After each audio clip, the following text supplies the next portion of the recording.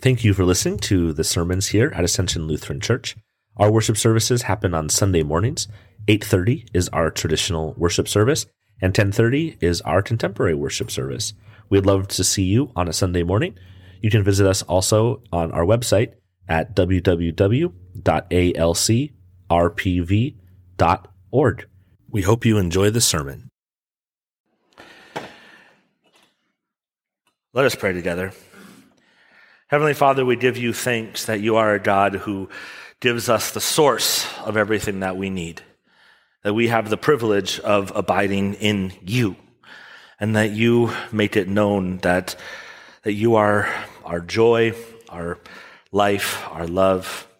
Lord, as we have journeyed through the Gospel of John, we give you thanks that you come to us through your word. And so, Lord, as we spend this time in the Gospel of John, we ask that you reveal to us what we need to learn. Lord, so many of us are trapped in our way of thinking, and we need you to break our brains, break our minds, break our eyes out, chisel out eyes and ears out of our granite heads. Let us be known for abiding in you. To your holy name we pray. Amen. Amen. If you can grab your Bible that you brought, or your pew Bible, or your phone, we would love for you to be able to follow along with us. Ed, would you mind turning the lights up so that people can have the opportunity to write in your Bibles? You will notice, hello. You will notice that my Bible just has all sorts of scribbles and writing and underlining. And the reason that is so is that I love to be able to come back later and look at something and realize, this is what I was thinking then, or I've never put those two together. And so you have a note so you know where the things are and how they work together. I got the bad one, didn't I? Oh, man. Watch my music stand fall. Will be the game for the sermon today. And so I encourage you to take your Bible, to write in it, to find a spot where you can jot down your thoughts and your remembrances so you can look back at what we've done. So what have we done? Well, this summer, we have gone through the Gospel of John. We have not hit every verse because that would take us a long, long time. Instead, we have looked at the 7 signs and wonders and the 7 I am statements in the Gospel of John. So we've looked at the times where Jesus has made his authority known by doing his signs and wonders, while also teaching on who he is by proclaiming, I am Yahweh. I am the living God. I am the Word of God. I am the light of the world. Thank you. I am the music stand who stays up, sturdy. This is great. This is like service here. Awesome. Thank you. And the I am statements have this ego eimi, right? I myself am, referring back to the burning bush. And here we are at the last of these statements, Jesus, the true vine, chapter 15. Now, before we begin, during the 15, I want you to notice the context. If you go up one verse, 14:31, but I do as the Father has commanded me, so that the world may know that I love the Father. Rise, let us be on our way. They've been in this upper room. They've taken the upper room, and Jesus has washed their feet in the upper room. He's taught them in the upper room. John does not have a Lord's Supper. Instead, he has Jesus washing the feet of the disciples, which if you come on Maundy Thursday, you'll hear more about how important I think that is. And so he has him serving these people and then telling us to go out and serve. Now he starts moving. Rise, let us be on our way. And as he's walking, he's teaching. Interesting, because when you think about this illustration, I am the vine, this would be everywhere. An agricultural society is where Jesus and his disciples lived. The way they survived, growing things, raising animals, using the ground, using the land. And so Jesus, as he's walking, could be very well walking by and seeing a vineyard and says, I am the vine. Another interesting thing that I found in my research this last week that I did not know before was on the second temple. So the temple that Jesus was around was not the one Solomon built. That one got destroyed. The second temple was brought up later, and it said the old men wept when they saw the second temple because it was so much uglier than the first temple was. But what they said is that this temple had an image of a gold vine on it. And so there was this vine image on the temple as well. Now, was Jesus referring to that vine when he was walking by?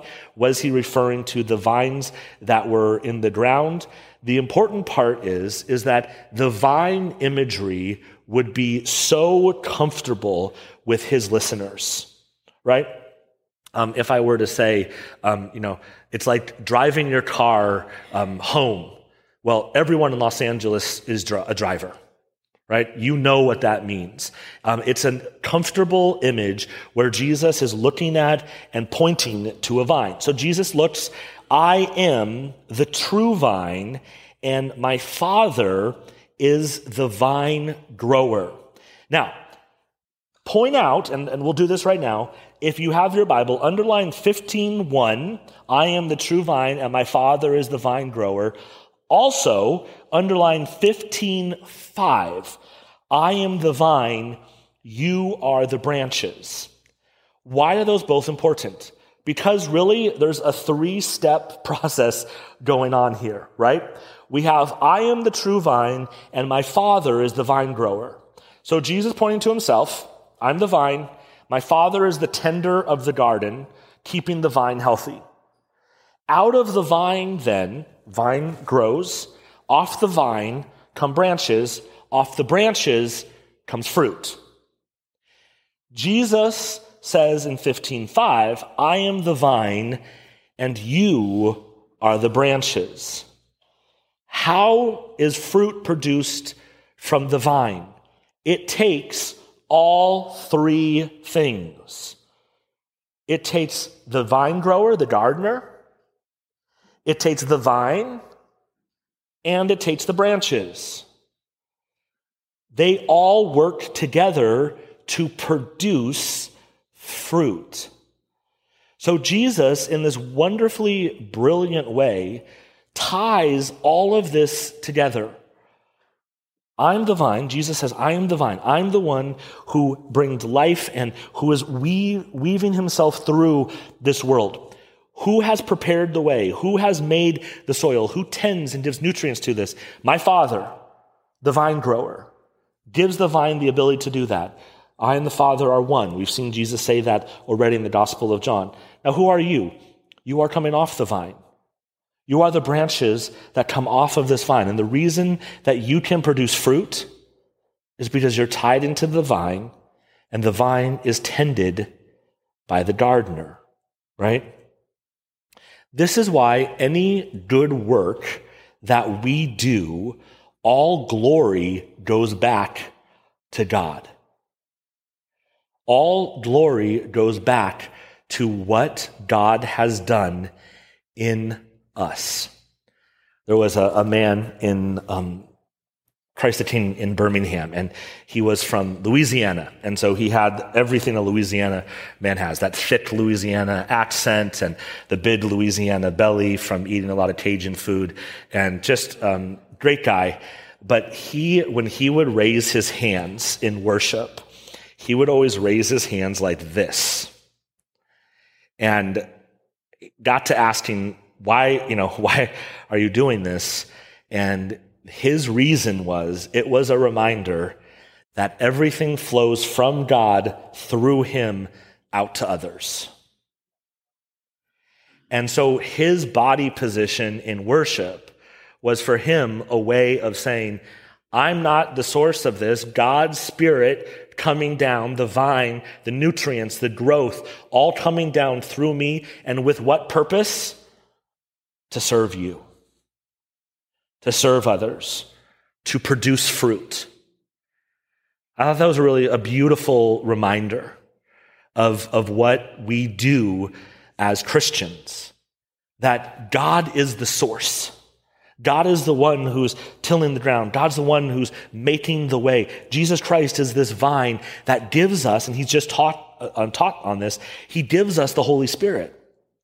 He gives us the Holy Spirit to fill us up so that then I can pour out to others. The Romans 12 verse that Allegra read for us. Boy, that's an overwhelming list. I mean, you start reading down and you go, whoa. I mean, the one that always sits with me, as far as you are able, live at peace with everyone. Whew. That's a heavy one to try to do. How is that possible? God is the gardener. Jesus Christ is the vine. You are the branches.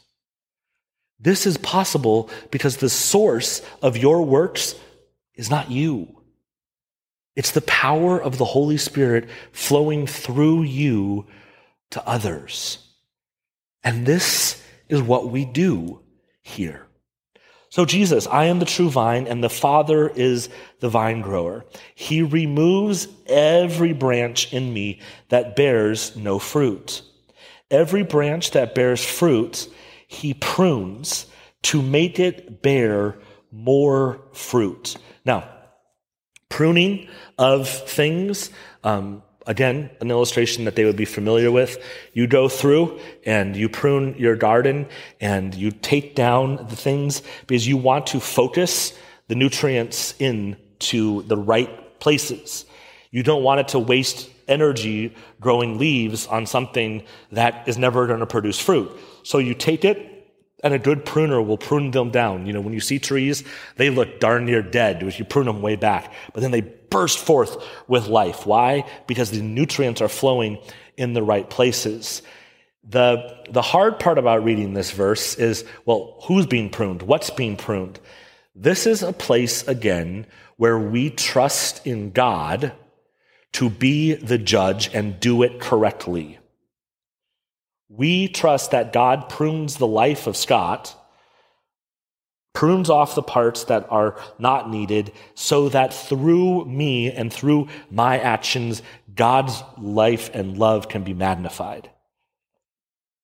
We can spend a lot of time wondering who, what, where pruning happens.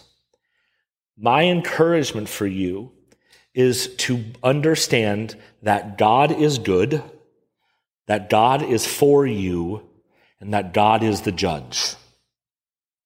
And trust him in that. We very often want to start to become the judge, but that's not what we see in the Gospel of John. Just, an hour ago, we were reading in our study in John about the woman caught in adultery, and Jesus looks at her and says, "Has anyone condemned you?" She says, "Sir, no one." He says, "And neither do I condemn you. So go and sin no more." The first word is what? A word of grace, a word of forgiveness, a word of God's love, a word of God's peace coming to his people.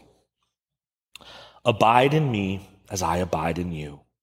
Just as the branch cannot bear fruit by itself unless it abides in the vine, neither can you unless you abide in me. Where does the source of what you do come from? The love of God. Abiding in him. We have the privilege of knowing that God wants to work through us. The branches produce fruit. Why? Because they are rooted in the vine. And from there, the fruit comes. This is the brilliant illustration that Jesus has when you go through Scripture and you look, and so often we have this. And in the New Testament, this illustration of a vine or of a plant or growing happens a lot. And I want to point out to you some of these. Here we have in, need a black background, in Philippians chapter 1, to help you determine what is best, so in the day of Christ you may be pure and blameless, having produced the harvest of righteousness that comes through Jesus Christ for the glory and praise of God. Ephesians chapter 5, verses 8 through 9. For once you were darkness, but now in the Lord you are light. Live as children of the light. For the fruit of the light is found in all that is good and right and true. Colossians chapter 1, so that you may lead lives worthy of the Lord, fully pleasing to him, as you bear fruit in every good work and as you grow in the knowledge of God. Hebrews chapter 12, verse 11. Now discipline always seems painful rather than pleasant at the time, but later it yields the peaceful fruit of righteousness to those who have been trained by it. Our lives producing fruit is in our rootedness in Christ, and Christ produces fruit in us. We are about to move into a year of looking at the fruits of the Spirit. Townsend and Marco and I got together and thinking and praying and talking about what do we want to look at this year. And the Galatians verse where he talks about the fruits of the Spirit is where we're going to spend our school year. We're going to look at the different fruits of the Spirit: love, joy, peace, patience, kindness. And we're going to take a month and we're going to just enjoy the stories around that word. We're going to see the people who exemplify that word, how Christ does and uses that word in his ministry. So we're going to spend time just enjoying the fruits of the Spirit this year from Galatians chapter 5. By contrast, the fruit of the Spirit is love, joy, peace, patience, kindness, generosity, faithfulness, gentleness, and self-control. There is no law against such things. And those who belong to Christ Jesus have crucified the flesh with its passions and desires. So our year is going to be spent enjoying those words: love, joy, peace, patience, kindness, goodness, gentleness, self-control. Now, I want you to keep a thought in the front of your mind. And I love that we're ending John in this I am statement: I am the vine, and we're moving right into these fruits of the Spirit. Because we have a tendency to sorry guys. I'm going to put this in my pocket. Okay. I guess these pants have more of a cut pocket than the other pants I wear. We have a tendency, when they go to love, joy, peace, patience, kindness, gentleness, we have a tendency to do this with the fruits of the Spirit. Okay, we're going to talk about love. So I am going to work really hard on being loving. How can I increase my love? How can I increase my joy? The pastor's going to tell me how to increase joy. If I do these behaviors, my joy will increase and I will become the joyest of joyful joyers everywhere, ever. And that will exhaust you for the school year. You'll be like, not going back, waiting, because this is too hard to try to be really, really joyful all the time. This, to me, is what we have a tendency to do. And this is the illustration I want you to keep in mind. When a farmer sees a tree, and they have, in northern Michigan, the newsletter article I wrote, there's cherry trees or apple trees. And a farmer notices that the fruit that is being produced by the tree is not good. Does the cherry farmer take the individual cherry, buy cherry-colored spray paint, get a syringe of high fructose corn syrup, shoot the fructose corn syrup into the cherry, spray paint the cherry red, buff it up, and then sell it in the market? No, right? No farmer would do that. But yet, all of us sit here and go, I'm going to try really hard to be more loving, more joyful, more peaceful, more patient, more kind, more generous, right? I'm going to work really hard on that. And all you're doing is taking high fructose corn syrup, shoving it into a cherry, and spray painting the cherry red. And it's exhausting. And when that message comes at you, reject that message. How does the farmer get healthy fruit? Helps the tree, prunes the tree, takes time to fertilize the tree. The tree, the vine, gets healthy fruit comes from it. What's the source of all of these things? The Spirit. The Spirit in the vine produces love. The Spirit in the vine produces joy, peace, patience. Abiding, as Jesus says in John 15, Abiding in the vine produces love, joy, peace, patience, kindness, goodness, self-control. It's not about focusing on the fruit, but focusing on the abiding in God and resting in who God is and what he has done for you. Out of that comes joy. Out of that comes peace. It's so easy to try to fix the fruit because that's where we see the results. But what we need to spend time with is just abiding in God. And he wants to produce fruit in us. He wants to give us himself, give us life, give us love, give us encouragement, give us joy, peace, patience, kindness, generosity, faithfulness, gentleness, and self-control. It's out of his Spirit flowing in us. So this school year, as we go through what it looks like, what the fruit looks like of the abiding in God, allow your mind to continue to wander back to what does it mean to have my branch attached to the vine? What does it mean for the gardener to take care of the soil around the vine and Christ in me and for me to attach to the branch?